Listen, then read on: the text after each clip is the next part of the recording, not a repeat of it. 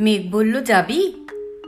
অনেক দূরে গেরুয়া নদী, অনেক দূরের একলা পাহাড়, অনেক দূরের গহন সে বন, গেলেই দেখতে পাবি। যাবি? জানালা দিয়ে মুখ ঝুঁকিয়ে বলল সে মেঘ, যাবি? আমার সঙ্গে যাবি? দিন ফুরিয়ে রাত ঘনাবে, রাত্রি গিয়ে সকাল হবে, নীল আকাশে উড়বে পাখি, গেলেই দেখতে পাবি। যাবি? শ্রাবণ মাসের একলা দুপুর, মেঘ বলল, যাবি? আমার সঙ্গে যাবি? কেমন করে যাব রে মেঘ, কেমন করে যাব?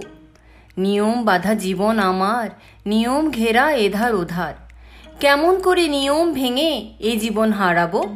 কেমন করে যাব রে মেঘ, কেমন করে যাব?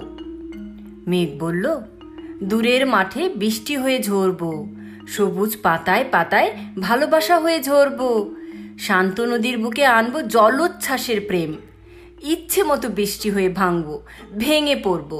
এই মেঘ, তুই যাবি? আমার সঙ্গে যাবি?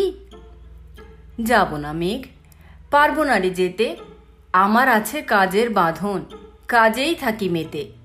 কেবল যখন ঘুমিয়ে পড়ি তখন আমি যাই, সীমার বাঁধন ডিঙিয়ে দৌড়ে এক ছুটে পালাই, তখন আমি যাই। স্বপনে আমার গেরুয়া নদী, স্বপনে আমার সুনীল আকাশ, স্বপনে আমার দূরের পাহাড়, সব কিছুকে পাই।